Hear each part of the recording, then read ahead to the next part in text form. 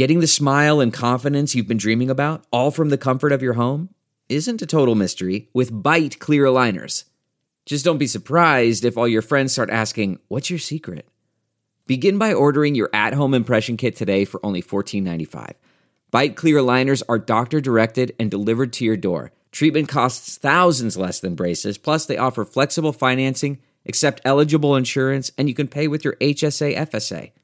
Get 80% off your impression kit when you use code WONDERY at Byte.com. That's BYTE.com. Start your confidence journey today with Byte. CarMax is putting peace of mind back in car shopping by putting you in the driver's seat to find a ride that's right for you. Because at CarMax, we believe you shouldn't just settle for a car. You should love your car. That's why every car we sell is CarMax certified quality, so you can be sure with upfront pricing that's the same for every customer. So don't settle. Find love at first drive and start shopping now at CarMax.com. CarMax, the way car buying should be.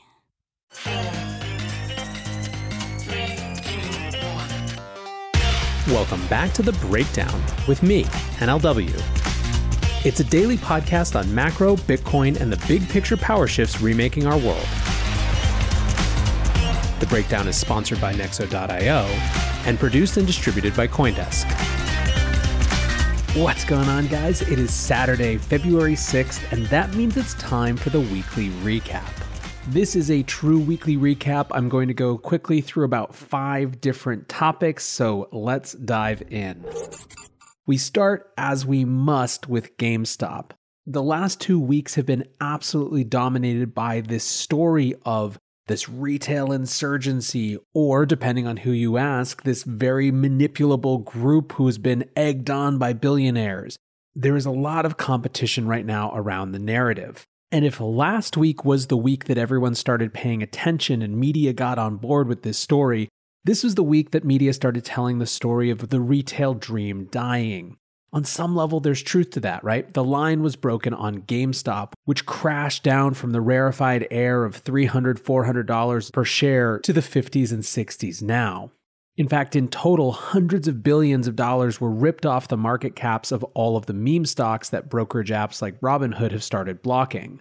However, as I mentioned the other day, still more than a third of those stocks are up by more than 100% on the year. And what's more, Wall Street Bets itself certainly hasn't given up. The memes are largely settling into the idea that their backs are against the wall, and you can see some of the OGs of that community almost feeling relieved that they're in that same position again. There's also a lot of people calling out the hypocrisy of the SEC potentially going after this internet forum when, for example, people like Bill Ackman went on TV last year to say hell is coming, and it was later revealed that he had a massive short position, which ended up being a phenomenally lucrative trade. What's the next phase? Well, the government has decided to wade in and try to sort out the mess. Treasury Secretary Janet Yellen even went on Good Morning America on Thursday to discuss it.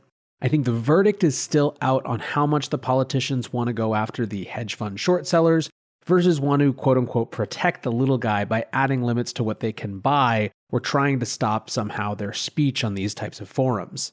Now, I will say that one concerning thing is that the New York Times is reporting that some regulators are going after Keith Gill, better known as Roaring Kitty, better known as Deep Fucking Value.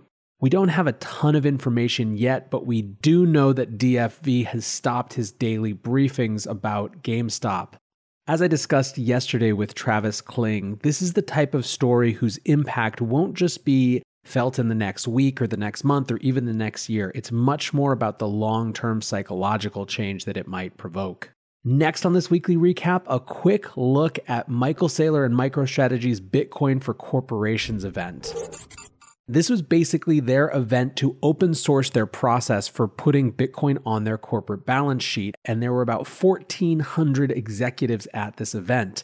The internet sleuths found people from Salesforce, Mercado Libre, Smucker, the MGM Grand Texas Trust, which has 65 to 70 billion in assets, the University of Maryland Endowment, New York Life, and SpaceX.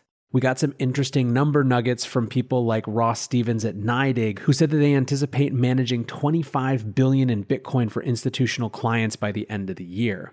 Now, I've listened in on a bunch of conversations on Clubhouse this week discussing this event, and the one thing that I'd say is that I think people have a slightly ambitious sense of timing. People are anticipating in 2 or 3 or 4 months seeing a lot of the fruits of this event, and while I'd love that to be the case, Saylor has said that actually executing this type of plan takes 12 weeks at a minimum. And you have to think that a lot of these companies are still in the process of even making the decision in the first place. So I think it may be more like a 6-month or longer impact. Of course, that doesn't mean that we're not going to see tons of corporate action vis-a-vis Bitcoin already. Another thing that happened this week was Visa announced that it, with partner Anchorage, was building APIs to allow traditional financial institutions, banks like Bank of America, Citibank, etc., all the people that you've probably banked with for your whole life, to offer crypto services like buying, selling, and holding. Just to reiterate something that I've said before on this show, but I really still think it's not super clear to people, I anticipate a huge, massive, multi-billion-dollar financial battle to be the provider that helps these traditional financial institutions white label and offer this type of crypto service. Looking for the best way to stay on top of your investment game? Nexo.io has you covered in 3 easy steps with their high-yield savings account for digital assets. Step 1. Create an account at Nexo.io. Step 2. Transfer assets to your secure Nexo wallet with no minimum or maximum limits on funds deposited. Step 3. Sit back, relax, and earn up to 12% compounding interest paid out daily on your crypto and fiat. Your passive income made simple. Get started at Nexo.io. Next up on this weekly recap, a quick look at ETH and Tether. ETH this week hit a new all-time high in USD terms.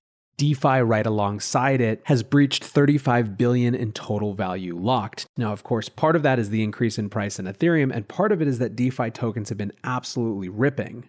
Even Yearn having an $11 million exploit couldn't slow the industry down. Some think that this has to do with excitement going into next week as CME is launching Ethereum futures on Monday. We also got some news Friday about Tether. One of the central questions of the New York Attorney General's case against Tether is a loan from 2018. In 2018, Tether opened a credit line worth $900 million for their sister company Bitfinex, of which $750 million was used. In 2019, the New York Attorney General argued that Bitfinex lost $850 million after Crypto Capital, their payment processor, seized the funds, and that they then used this credit line to account for the balance. Bitfinex has paid back $100 million each of the last 2 years and just paid back the remaining $500. This is ahead of the November 5th, 2021 due date. Now, it probably won't change any Tether truthers' minds out there, but it's one more development in this ongoing saga. Finally, let's conclude with one other exciting piece of news from this week. Cynthia Lummis is the new Republican senator from Wyoming, and she is not only the first Senate member to publicly hold Bitcoin, she has been here for quite some time, buying it when it was first in the $300 or $400 range. Now, I don't know about you guys, but if we have a Bitcoiner in the Senate, I want to see them in a position of power vis-a-vis the issues that Bitcoin touches. Well, this week, Cynthia Lummis was assigned to the Banking, Housing, and Urban Affairs Committee, the Senate Banking Committee. This is one of 20 standing committees in the Senate. It was created at the same time as the Federal Reserve Act in 1913. It has 24 members, 12 Democrat, 12 Republican, and it has jurisdiction over a huge swath of economic issues, including banks, banking and financial institutions, control of prices of commodities, rents, and services, deposit insurance, export and foreign trade promotion, federal monetary policy, including the Federal Reserve System, that's a big one, financial aid to commerce and industry, issuance and redemption of notes. You get where I'm going with this. This is the exact type of committee where you want a Bitcoiner. This is the committee where Libra got hauled when it was first announced. Lummis said, "Through my role in the Banking Committee, I hope to shine a light on many of these pioneering efforts and work with federal regulators to ensure that regulation of digital assets are structured to encourage innovation instead of stifling it. I also look forward to providing regulatory relief to our community banks and ensuring that we have vibrant, safe financial markets." On top of all this, Lummis is starting a financial innovation caucus to promote, quote, "a proper understanding and responsible regulation of things like digital assets and emerging financial technologies. Her explicit goals for this caucus include countering the narrative of cryptos as a money laundering tool. She plans to meet with the Fed around stablecoins and a potential central bank digital currency. She's even already had conversations with Treasury Secretary Janet Yellen, who she reports is basically an open mind mixed with balanced skepticism when it comes to digital assets. Right now, Cynthia Lummis is just one senator, but she's in exactly the right place for her perspective that has been won through study over time to actually infiltrate and make a difference. Pretty exciting stuff.